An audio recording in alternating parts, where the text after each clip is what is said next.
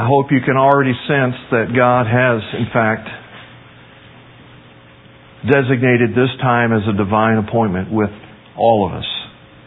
And that there are things that He wants to speak into our lives about and touch us at deep places about. Having said all that, I recognize that some of you, for these weeks of our series around steps to a reasonably happy life, you've been doing a lot of work. And you have been engaging the process, you've been engaging your small group, you've been having some accountability friends around you, and you've done inventories and confessed sins, and some of you are really, really interested in finding that easy button right now.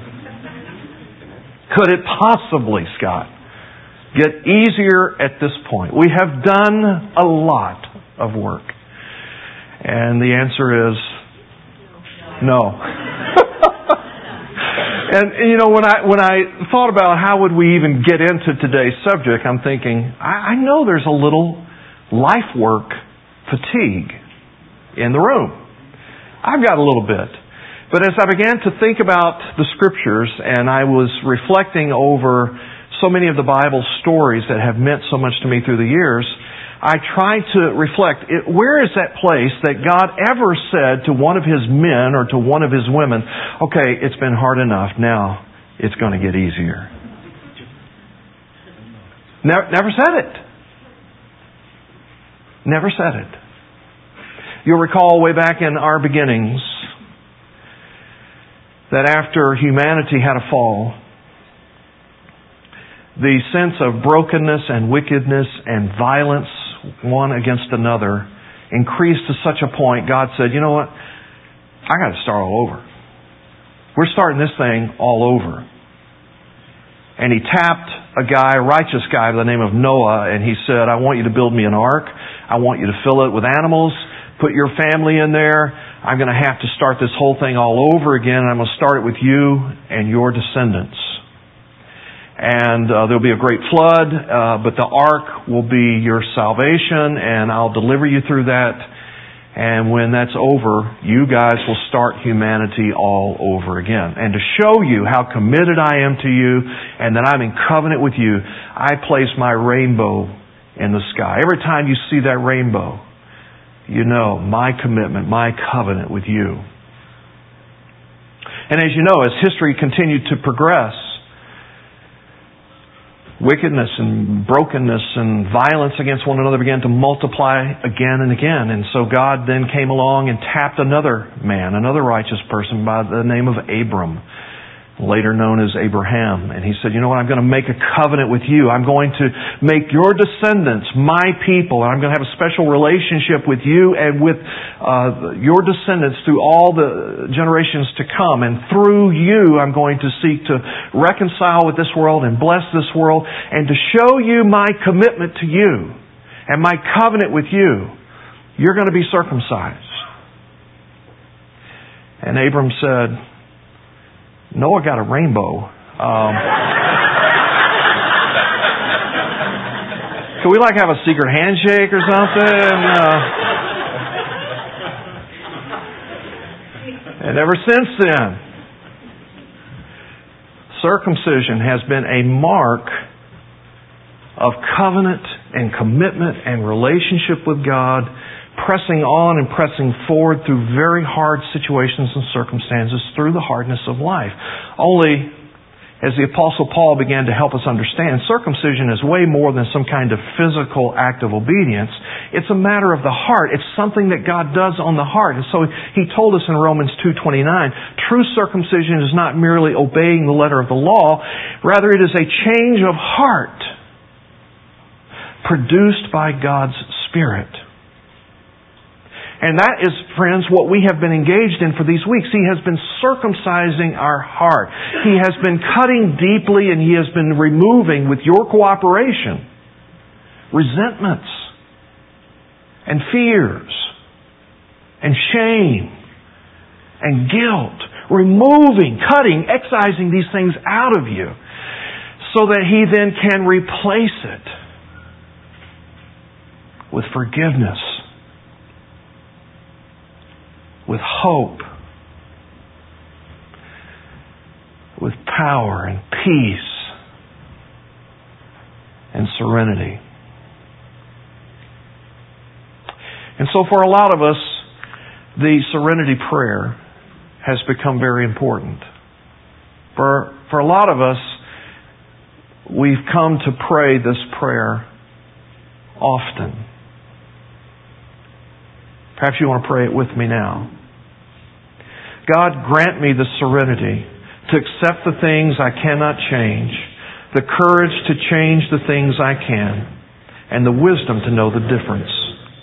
Living one day at a time, enjoying one moment at a time, accepting hardship as a pathway to peace, taking as Jesus did this sinful world as it is, not as I would have it, trusting that you will make all things right if I surrender to your will, so that I may be reasonably happy in this life and supremely happy with you forever in the next. Amen. So we've been identifying these steps that we believe, that we trust, that we hope will result in us being reasonably happy in this life, supremely happy in the next. So how is God going to continue this journey with us? What's it all about right now? Well, today's step is about repairing relationships. This week you'll read another chapter in your Life's Healing Choices. You'll begin to debrief that in your small group. You should have received a program when you walked in the door today, and inserted in that program is the discussion guide for your small group experience this week. So we want to encourage you to be sure and take one of those home with you. Do some reading, do a little reflecting, a little bit of writing, and engage your group in a meaningful way about this subject of repairing relationships.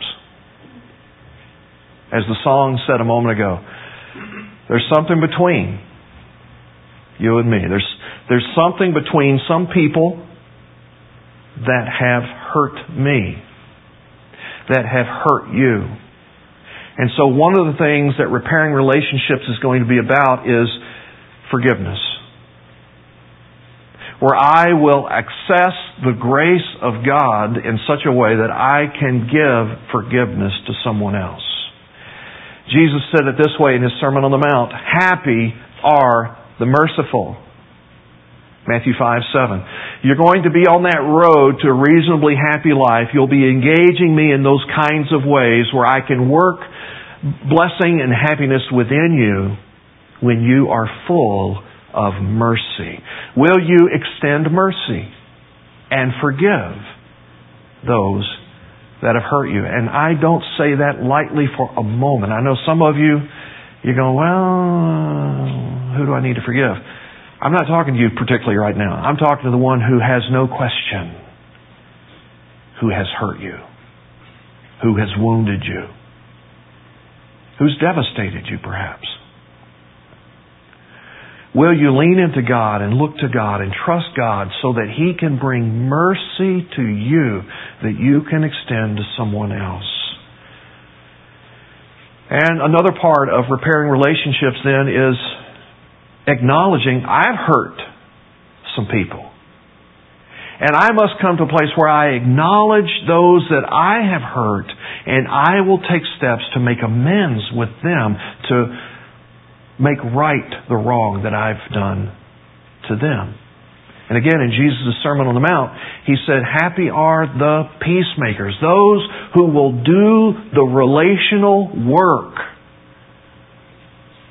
of building bridges back with one another and making amends. So that's what today and what this week is going to be about. It's going to be about relational repairs. Will you look to God and experience God in ways that He'll help you to forgive others and help you to come clean with others so that they might forgive you? I'd like for us to take just the next few minutes to couch our conversation on this subject with the word amends. And the first thing that we want to get into when we think about amends The A is admit the hurt and the harm. Now this is like week 1. Week 1 we said, you know what? We're going to be tremendously challenged for this series to mean anything to us unless we break through denial. And many of us, if not most of us, have learned to cope, to manage life's situations and pains with denial. Let's just deny the reality of how hard this is. And so as Rick Warren has put it, we'll either repress hard things, that is to say, we'll deny that it's very painful and that it hurts us very much, or we'll suppress the hard things, minimize it, say it's no big deal, or we can confess and agree with God and agree with reality. This is hurtful and harmful. Now, when I had to come to this point of admitting about someone that had hurt me, I was totally into suppression. A few years ago, I was with my share group, and I did a little bit of my life story with them and told them a little bit about some things that had taken place with my father that I mentioned a few weeks ago, and some of the abandonment issue that I have around that. And when the share group time was over and we were having a little coffee and chit-chat and what all that, before we left, one of my friends came up to me and said, "Scott, what do you think is next between you and your father, with whom I had no relationship? We were estranged and had been estranged for decades." And I said, "Well, there is no next step. He doesn't really want to have anything to do with my life, and so I don't have anything to do with his life, and we just kind of, that's the way it is." "Scott," she said, "I know there's got to be something more there than that." And I said, "You know what? I appreciate your concern, but that's just all that I've ever known. I've never known him in my life, and so it really is no big deal." Suppression, minimizing. And she was gracious enough to leave it at that. Wasn't like pushing me around to do whatever, just okay, fine. That question haunted me for about 2 years. Every now and then I would think about my father, and my friend's question would come ringing in my head. What's the next step? What's God want you to do about that relationship? I didn't even know where the man was in the world. I had no idea where he was. And one day in my prayer time, I sensed God saying, "I want you to make a contact with him." And I was like, "But what for?" Because there's no issue there. How you can tell God there is no issue, I'm not sure. But I did. And he said, "Oh, yeah, I want you to find him and meet with him." And so long story short, I went through a little process to kind of investigate where in the world he was. And I found out that he was in a city in West Tennessee, had been for years, not far from where other family members of mine live. And within a few weeks, I was already scheduled to go to Nashville for a conference. And so I knew, when I'm in Nashville, God wants me to drive over and see my father. And so a few days before I made that trip, I called him up on the phone. It's the first time that we had talked in decades. You with me? And I, identified myself as Scott, your son. How weird is that? And said, "I'm going to be in your area in a few days, and I'm wondering, would it be all right if I came by and saw you?" And he agreed. Said, "Okay." And so I made the Nashville trip, did the conference, and had tacked on a couple of days to the end of it, drove over, spent a day with him. And here's what God had already begun to do in my heart.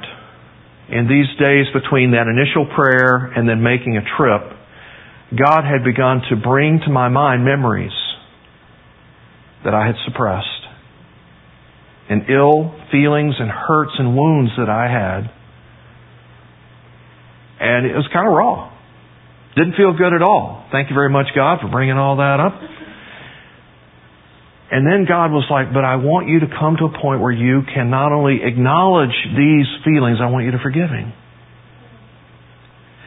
And before I ever drove into his driveway and stepped into his house, God had already graced me to extend forgiveness. I also had a few questions. And so when we sat down, I asked him a few questions. How come this happened this way and that happened that way and so on? But in the course of the conversation, he actually came to a point where he said, I wronged you and hurt you about this. Will you forgive me? And I totally didn't expect that. But God had already worked in my heart so that I could extend forgiveness. It leads me to say in the second place, we not only have to acknowledge hurt and harm, but then we need to get a little formal with it. We need to put it before us in a way that we can't rationalize it and repress it again or suppress it again. And so we make a list. Now, if you did the inventory with us a couple of weeks ago, you're well down the road. Because if you did like the 5-column thing that I talked about, in column 1, you've got some names there of people that hurt you. And around which you've had some resentments or other ill feelings and so on. In column 5, you'll have some names of people you hurt. So you're already well along the way if you did the inventory list with us a couple of weeks ago. But if you didn't do that, then let me encourage you to do this. Get a sheet of paper, maybe the insert that's in your program today, and on the back side, just write down a name or two. This person hurt me. And then a little lower on the page, a name or two. This is a person I hurt. Make a list. And just pray and say, God, anything you want to have happen in me or through me about these names. And I'll leave it between you and God at that point. Nobody pushed me about it. Nobody here is going to push you about it. But here's what I discovered when I did my little time with my father, is that if a person has hurt me and God's doing a work in me to forgive them, the offender having remorse is not necessary. You go, how can I forgive so-and-so when they're not even sorry? Because God is at work in you in that way. Because God wants you to be healed of your hurt. Because God wants to free you from the baggage that wound still has encumbering you. And so, I'm so grateful that my little scenario with my father turned out the way that it did. But if I'd come in and he was this arrogant, non-caring, whatever, that had really no connect and no remorse, I still would have forgiven him. God had already begun to work in me in that kind of way. So it's not dependent upon the offender's remorse, and it's not dependent upon the offender being worthy of your forgiveness. How do you know if you really forgive? How do you know if you really release that person and that offense to God? You want to see them blessed. You want to see it well with them. And that was one of the gifts that came to me in the course of our conversation on that day, because I saw by his own words what a busted life he had. I had no clue. And God actually worked compassion in my heart toward him. And I left that day wanting with all my heart to see God somehow break through and bless him and make a difference in his life. And some things happened for him later, and that's another story for another time. They were good. And so here's how that whole forgiveness thing works. It's not dependent on the offender being remorseful or sorry or wanting your forgiveness. And it is reflective of the fact that you want to see that person squared up with God and know a blessing from God. And you may have to do it more than once.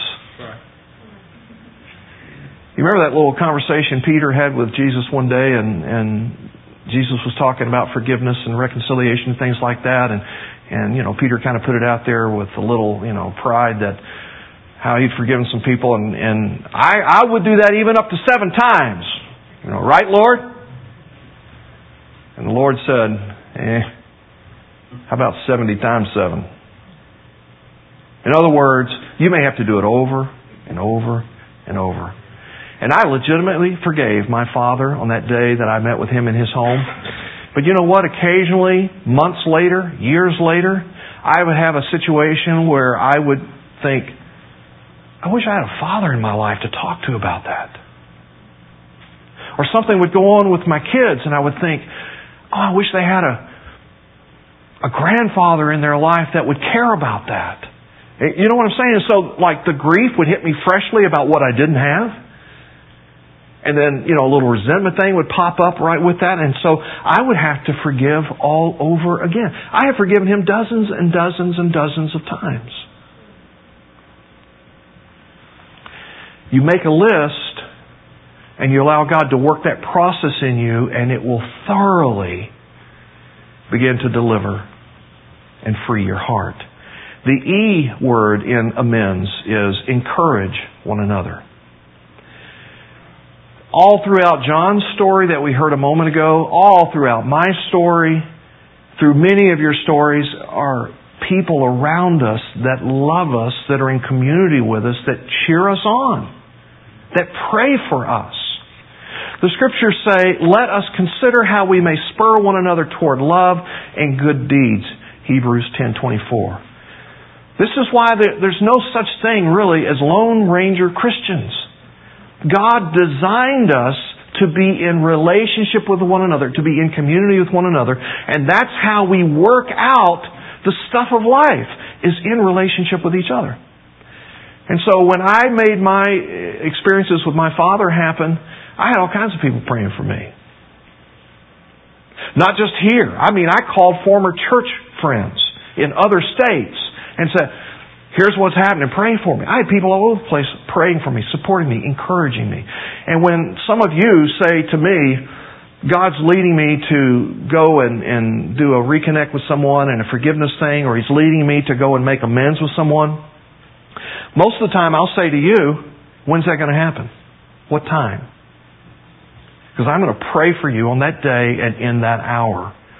Because I know what that stuff's like. Let us encourage one another. And then the N in that amends stands for, it's not for them. Now, if they get blessed by it, that's great. I'd pray that they get blessed by it. But primarily, it's about me. It's about you. It's about what God is doing with us. I didn't know how it was going to turn out with my dad that day. I just had an idea about what God wanted to have happen with me.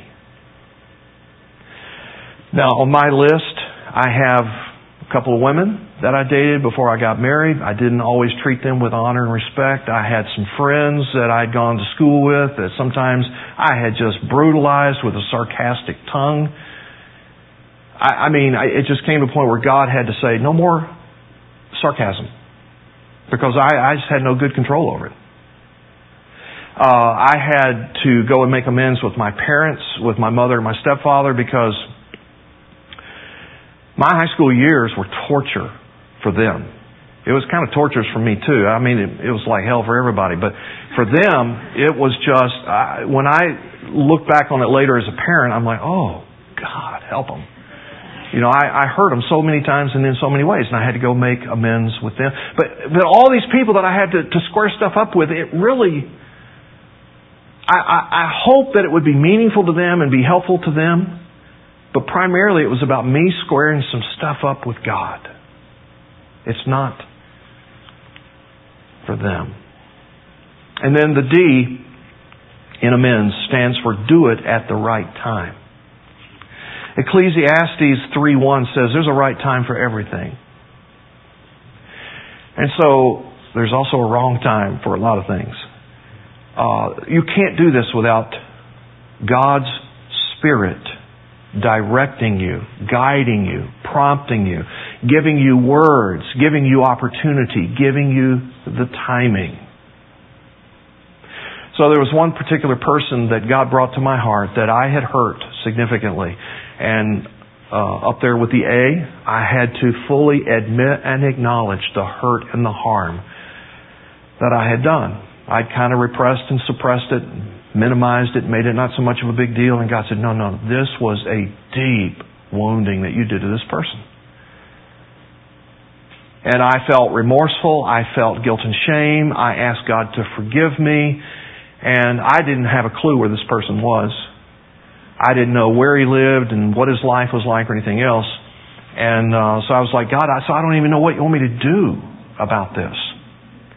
And He just said, trust me.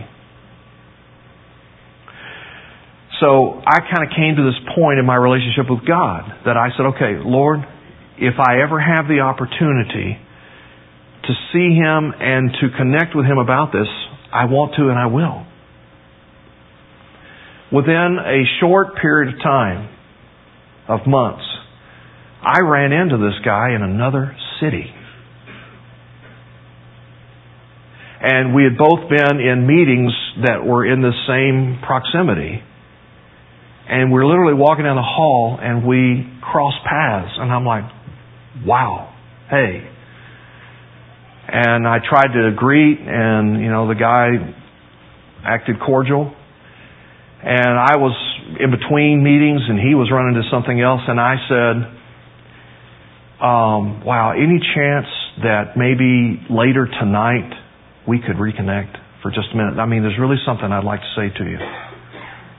And he was gracious enough to say, okay. And later that night, I was able to see this guy and be confessional and repentant and ask for his forgiveness, and he was gracious enough to give it. Timing. Boy, God just did. I mean, there's no way you could have planned something like that to happen. God worked it. And then the S in amends stands for start living the promises. What are the promises? That He wants to save you. That He wants to heal you. That He wants to free you from resentments and fears and shame and guilt, hurt, wounds. And so when we talk about this process, I know there is this tendency to go, I've prayed about this. I've confessed it to God. I even went the extra mile. I confessed it to another person. I mean, how much more is really necessary? Do I really need to do? Where's that easy button? And I just want to say, friends, it's all about, do you want to be healed? Do you want to be free? Do you want to have the fullness of life that Jesus died on a cross to give you?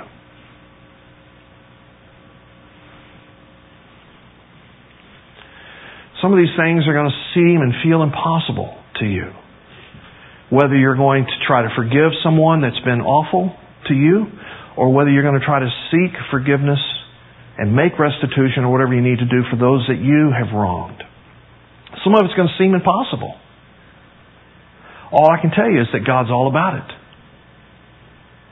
When you start engaging Him and pursuing Him and following Him in these kinds of ways, He is going to do the miraculous in and around you. Not that it'll be easy. It will still be hard. But He will be empowering and facilitating things along the way. One of the things, I made so many bad choices when I was in high school. I made a lot of bad choices. And one of those was I got totally hooked up into shoplifting. I stole a bunch of stuff. Just because I wanted to, just because I wanted the stuff. And sometime later, when I was squaring my life up with God and I'm working this whole process and working these steps, I'm having a little prayer time and writing my journal, and God said, you remember all that stuff you stole? And I hadn't. I hadn't thought about it for a long time. And so I'm like, it's painful. Yeah, I'm thinking about that. Yeah, that was, I can't. Yeah, I remember. I want you to make that right. Well, how? I mean, that was a long time ago. I don't even live in that city anymore. And God was like, well, you trust me. Trust me. And so I had to do the life work at that point that brought me to a point that I say, okay, God, whatever you want me to do, that I'm going to do it. I am going to fully cooperate with whatever you lay out there for me to do at whatever point. And at that, I had peace. I had release. But later, in one of my prayer times, you go, well, stop praying, Scott. It was too important. In one of my prayer times, I'm praying about something else. And God broke in and said, oh, by the way, that shoplifting thing that I brought to your attention, a few weeks ago, now we're going to do something about it. And I'm like, oh, okay. And here's how it happened, friends. I've told some of you this story before. God began to bring to my mind every item, everything I ever stole. Every store from which I had taken it. And the amount, the cost of every one of those items. And I wrote all of that down. This thing costs that much, this store, this thing costs that much. I wrote it all down. And God said, now I'm going to arrange for you to go back and have a little visit in Memphis. And while you're there, I want you to go to every store. I want you to seek out the manager in every store. And I want you to tell him you're my follower. You're squaring it up with me. And this is what you did. And you want to do whatever's necessary to make it right.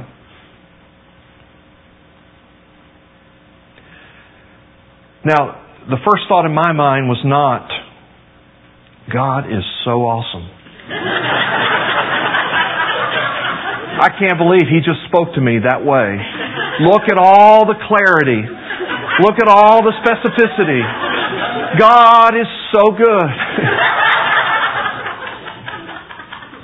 No, the first thing in my mind, headline, minister, shoplifts.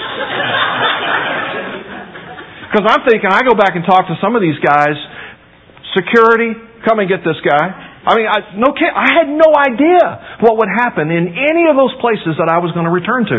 But I did it. I didn't care. With respect to me being square with God, if it got really bad, really ugly, really embarrassing, I just knew this is what God said do, and I was going to do it. I don't even like telling you the story right now.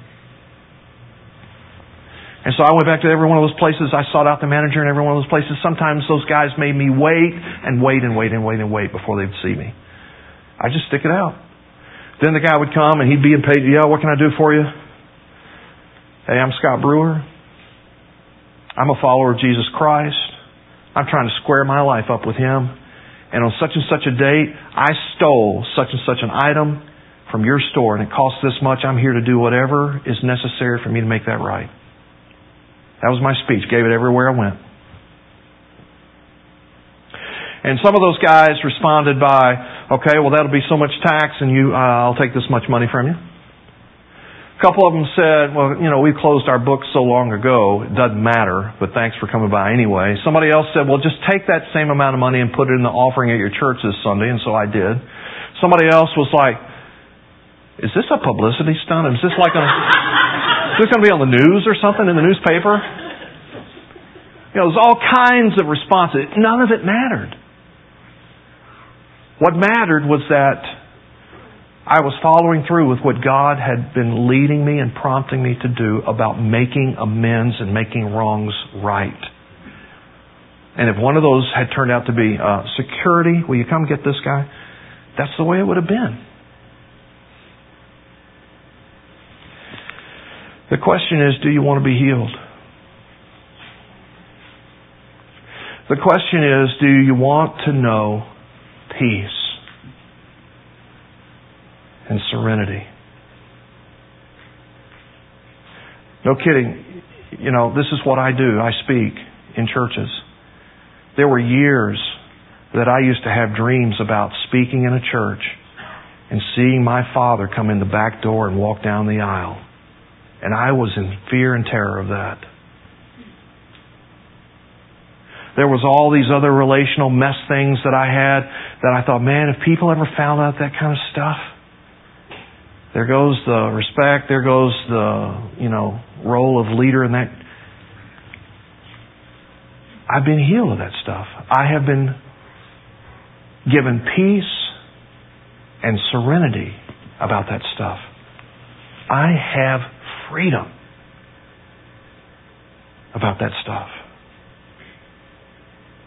Sometimes when these politicians are being vetted for whatever their next, aspiration is, and these little skeleton things are coming out. I mean, do you ever think about that? Gosh, I hope nobody ever gets into my closet. Holy cow.